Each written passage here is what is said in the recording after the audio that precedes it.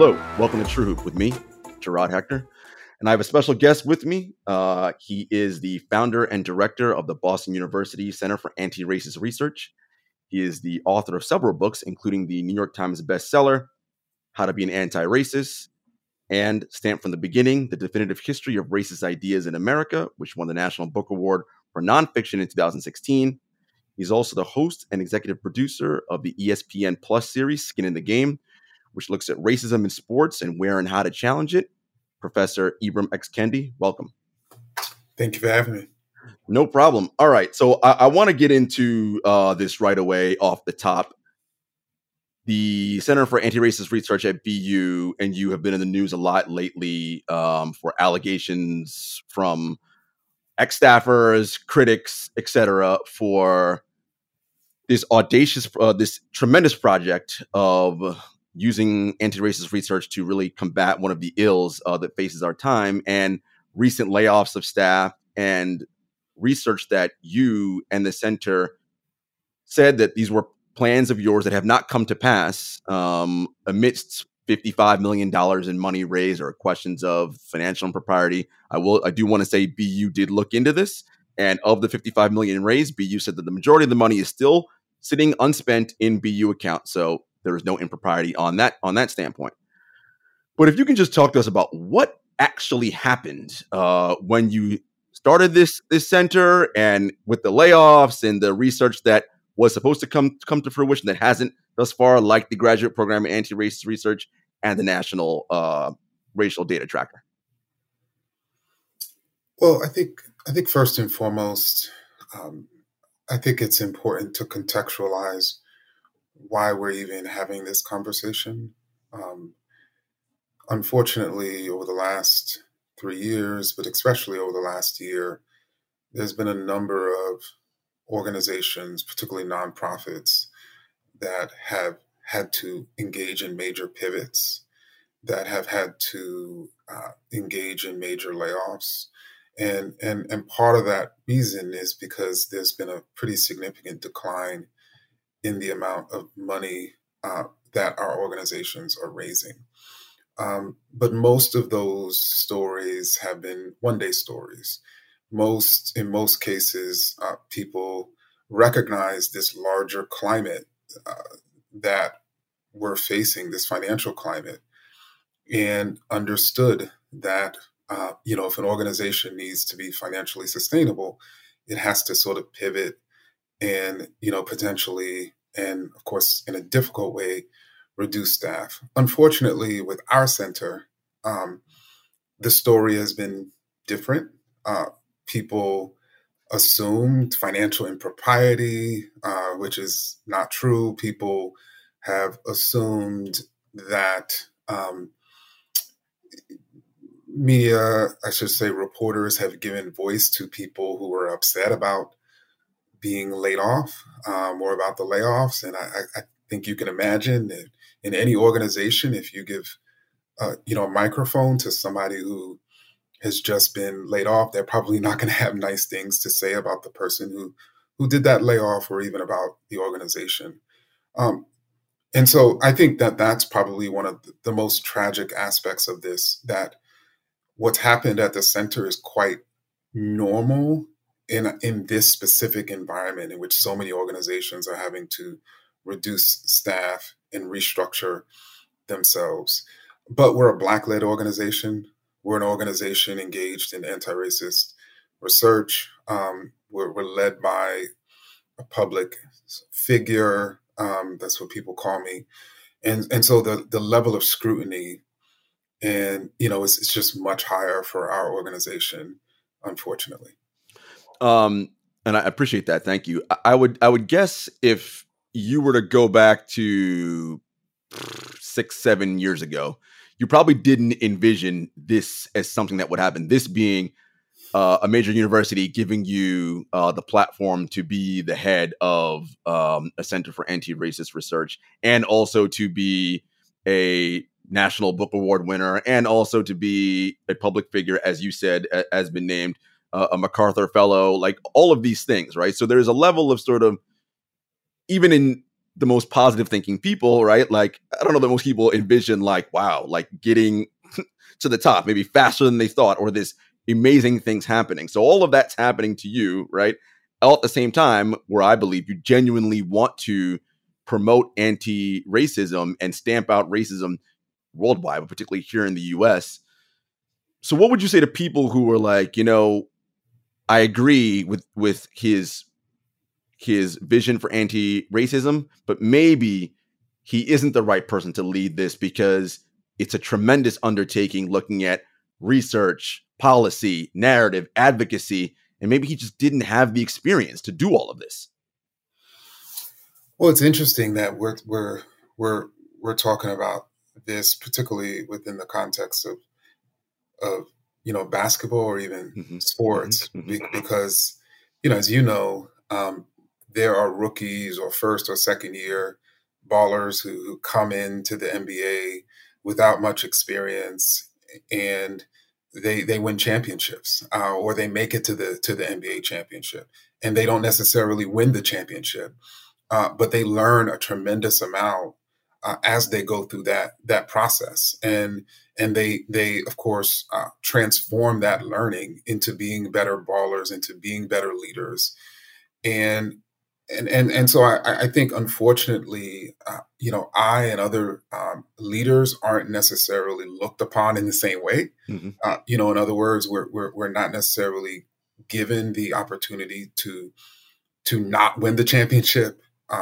to have to make major changes in our jump shot, to have to make major changes in how we play the game, and how to make major changes in sort of how we relate to people so that we can win.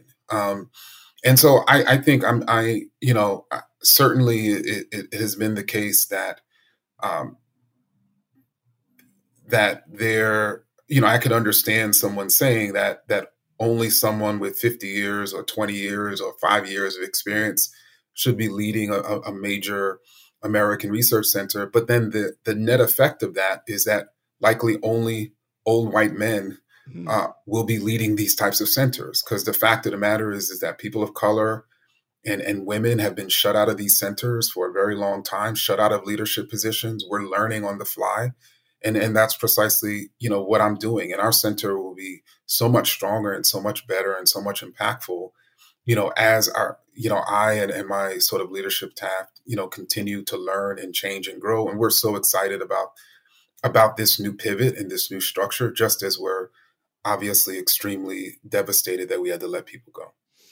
Yeah. And the last thing before we move on to the Skin in the Game series, you mentioned the pivot. The center has pivoted to a fellowship model, as opposed to what you were doing before. What would you say is the biggest lesson you learned in these 3 years here, and that you're going to now take and apply to what you're going to do differently going forward? Well, the irony, about a lot of the attacks or even criticism on our center is that the vast majority of the challenges that we face, that even people have pointed out, are going to be corrected in the new model, right? And so, and I think, again, like, I think that, to me, this is part of a larger challenge, which is that the job of it's very, very, very hard for any creator of a startup to create a structure, and that structure be the structure that lives forever, with that organization. It's routine that at some point, particularly for organizations that carry on and that make an impact, that there's a major pivot. And that major pivot is one in which the challenges that an organization faced are not brought into sort of a new organization. And so that's really what we're doing here. Like many other organizations that are praised for these types of pivots, while we're criticized. But to your answer, I think one there are many things that I learned, and as a scholar, even as someone who strives to be anti-racist, I'm constantly encouraging people to be self-reflective and to be self-critical. But probably the biggest learning, that I had, is that it is incredibly important to create a sustainable model, and look consistently and constantly 20 and 30 years out, just as you're looking at the next 2 years. Mhm. And so with this new fellowship program that we're building, it allows us to accommodate massive swings in fundraising. So what we've experienced over the last 3 years, where there's been a decline, that could increase, right? Or it could decline again. And we have enough endowment funding that we can have a baseline number of fellows, so that if we have a down sort of fundraising year, Mhm. it doesn't cause us to have to lay people off, right? Mhm. Just as we have a great year, we can increase the number of fellows. Mhm. And so for us, just thinking about and learning about the financial landscape for racial justice organizations, and that 2020 in many ways was a was really outside of the norm. Unfortunately, I think has been something that we've really learned in the last 3 years. We hope that 2020 was the start of something new, but unfortunately, it wasn't. I appreciate that, and thank you for addressing that. I want to pivot to the series, Skin in the Game. In the opening, credit roll, you say, "At the end of the day, I'm just a kid from Queens who loves sports and confronts racism." What is it about sports that makes it a fertile ground for your work, and what do you hope, or what did you hope this series would do as it relates to promoting anti-racist thoughts? Well, I think one of the interventions that I've sought to make with my work has not only been to define terms for people so they can understand what it means to be racist or even anti-racist, what is a racist or anti-racist idea or policy, but so that they can use that terminology and those definitions to see inequality, to see racism in places that were unsuspecting, that they didn't see it before. And obviously, some people view sports as a sort of a place or a space where we can, quote, get away from social injustice, as opposed to a place where, unfortunately, racial injustice and racism is pervasive. And I think what I'm hoping, though, is that despite the pervasiveness of racism, that through Skin in the Game, people will see not only how it's operating, but how athletes are resisting it, and how they're almost trying and winning, in many cases, this game, or even losing this game within the game, as they're playing, the game that we can see, which can hopefully allow us to appreciate these human beings that much more. Like they're fighting or battling so many different games at the same time. Yeah, no, I'm with you on that, and I think that seeing the humanity in athletes is one of the things that we and I do primarily a lot here at True Hoop. Is, yes, I understand that for fans, they want enjoyment and entertainment, right? Whatever's going on in their life for the 2 hours that I turn on this game, whatever sport it may be, I just want to be entertained. I don't want to be, because whatever's going on in my life is hard enough. I don't want to hear about your life on top of that too. Just do some cool things, and great, 2 hours will be done. And while I don't agree with that, I understand that inclining, right? If because life is hard. However, athletes have a power and influence, and often power and influence are things that we in society conflate, and they're not quite the same thing, right? But they're often lumped in together. How do you see athletes and their power and influence, and how should they be using it? I'm actually happy you you mentioned that we should distinguish between power and influence, and I think that athletes, most athletes, are in very important positions of influence, but they aren't necessarily in positions of power. And if we understand power, particularly the most ultimate form of power is the ability to make policy or to change policy that impacts the lives of human beings, then certainly athletes have the power through their players associations to change policy as it relates to their leagues, right, and to their games. But they don't necessarily have the power to change policy as it relates to employees at a corporation or citizens of a particular town, or state. However, they do have the influence to inspire those employees or those citizens to demand of those in policymaking positions to create more equitable and just policies. And I think many athletes are using that influence. What's interesting is, without question, many of us tune into sports to be entertained. But I also think that there are many people who tune into sports to be inspired. And that even that inspiration and entertainment can be intertwined. Wow, they just did something that's impossible on the court. Maybe I can do something that's impossible in my job, right?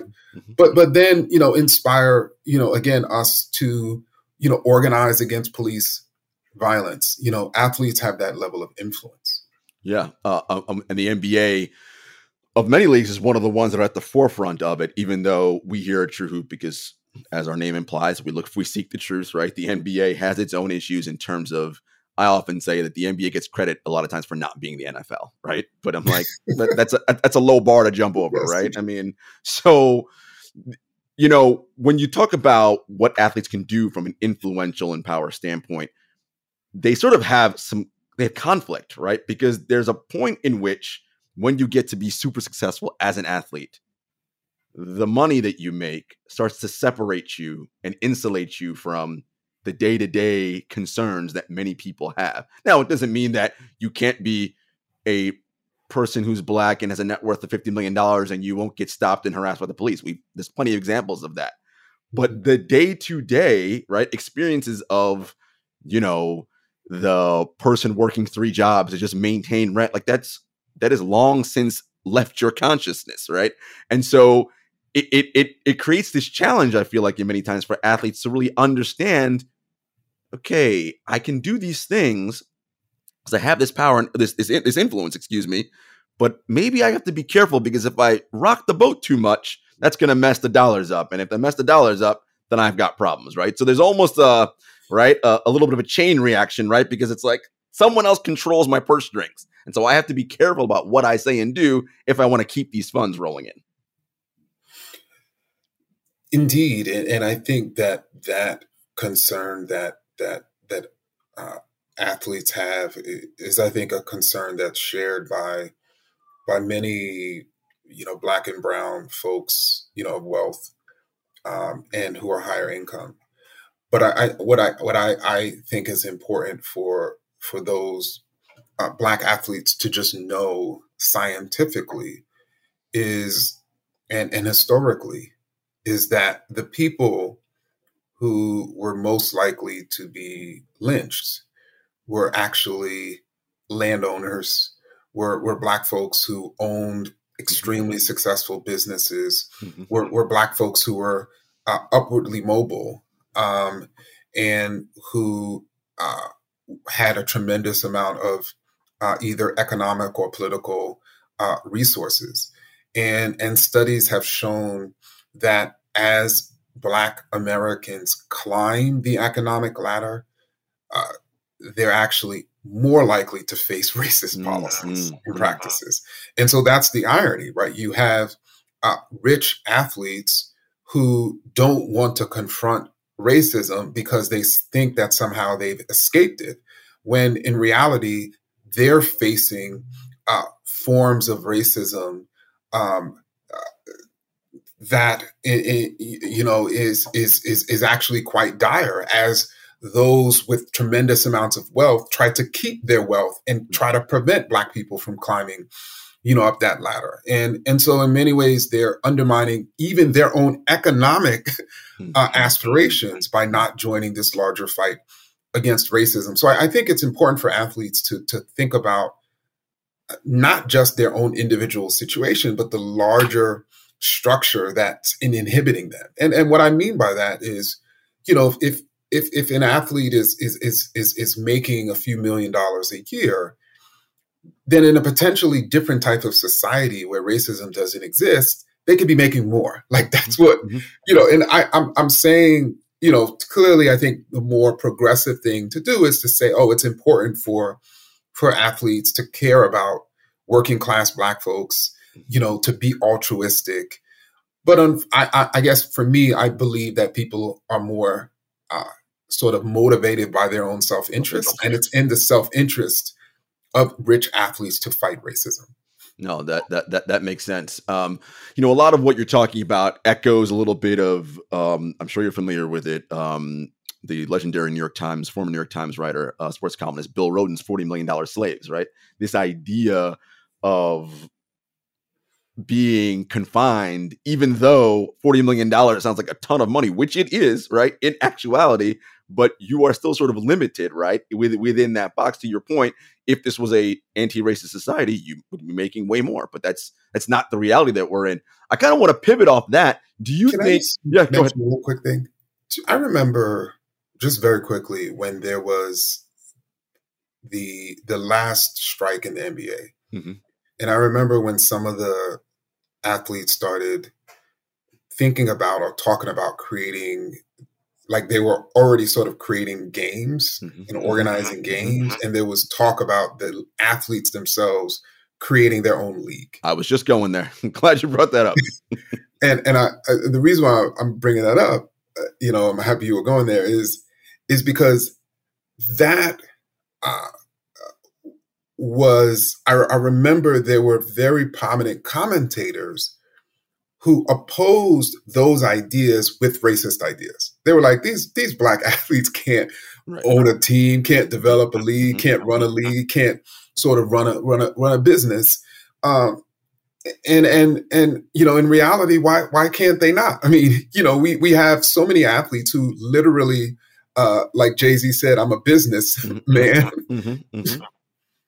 They are the attraction, right? That is what you turn on your television, you pull up your phone, or you paid money to go see. That's what you go to see. You don't go to see the dude who owns the arena, or most people don't even know who that is, or to pick that person out of a lineup.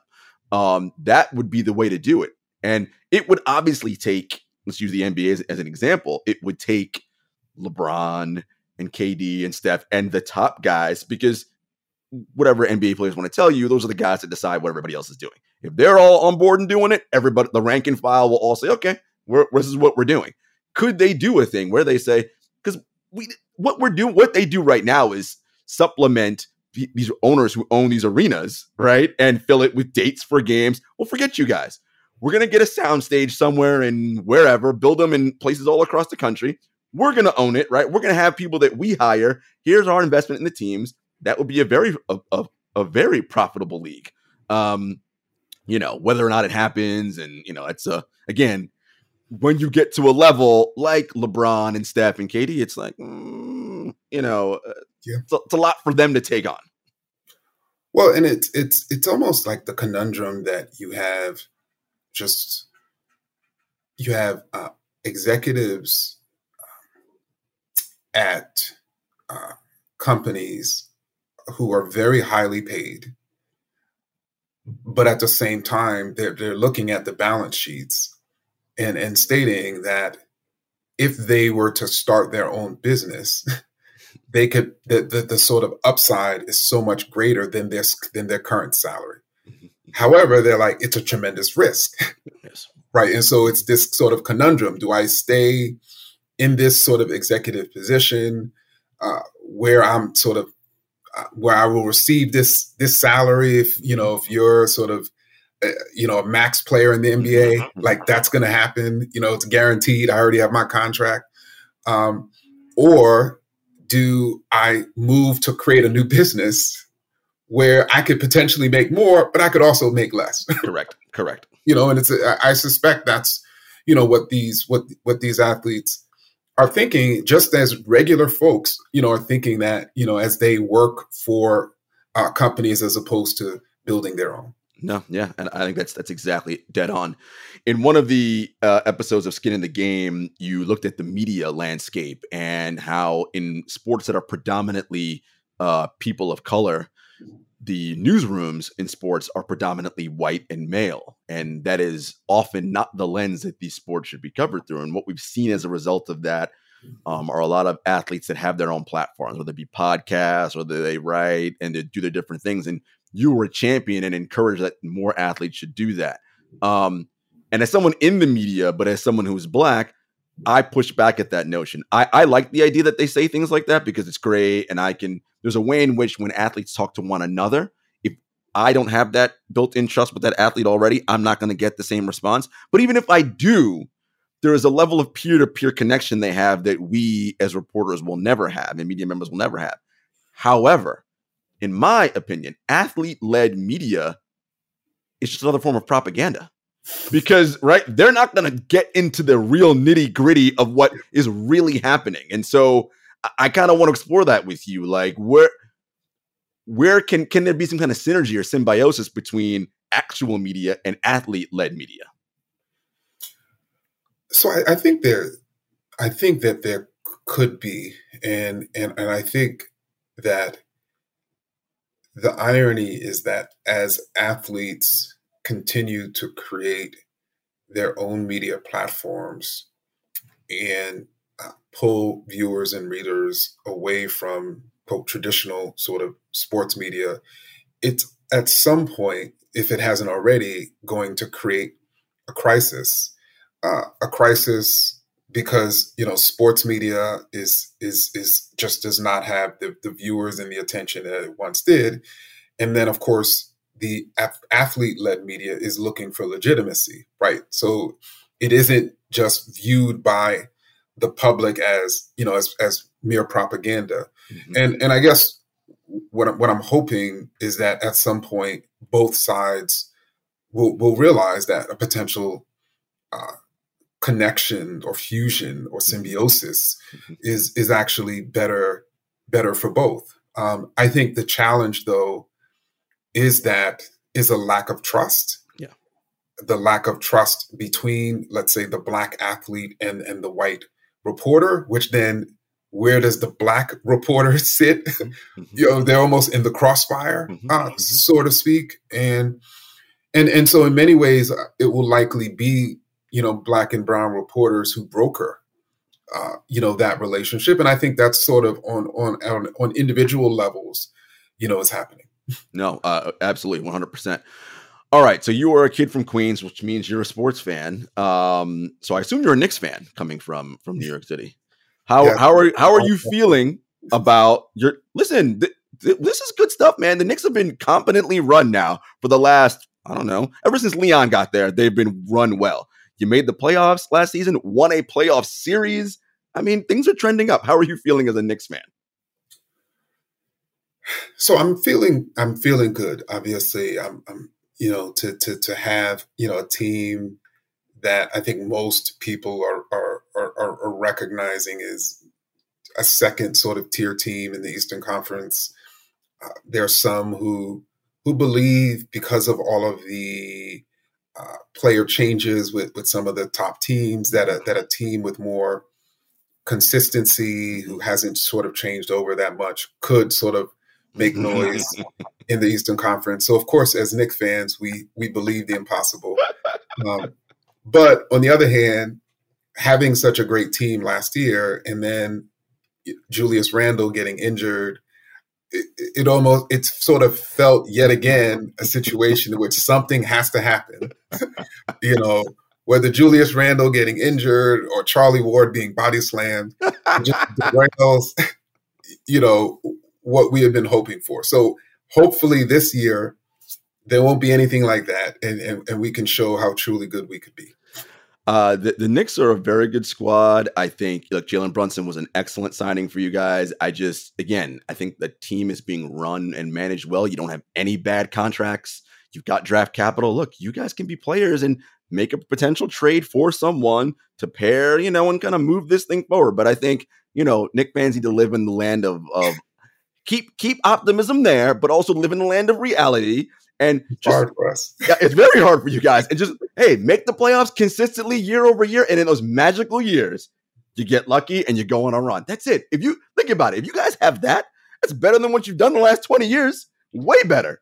See, it's hard to live in the land of reality when most Knick fans have never tasted a championship. That's true. In my whole life, and most Knick fans who were fans in the 90s felt we were cheated away, from a few titles. So it's just hard. There's so much resentment there. I mean, if your man Jock Starks hits one more three, you guys win the title. I mean, come on. There's just things happen, right? It's basketball, Exactly. So, but I am excited about this team. I don't, and it's going to be very interesting to see what they do this year. And I think the other thing is the team is it looks like Tibbs is going to go with a 9-man rotation, and those are 9 really good players. Yeah. It's a really deep squad. I was looking at the ESPN just released I think they're down to the top 100 players. The Knicks had 5 players. I believe.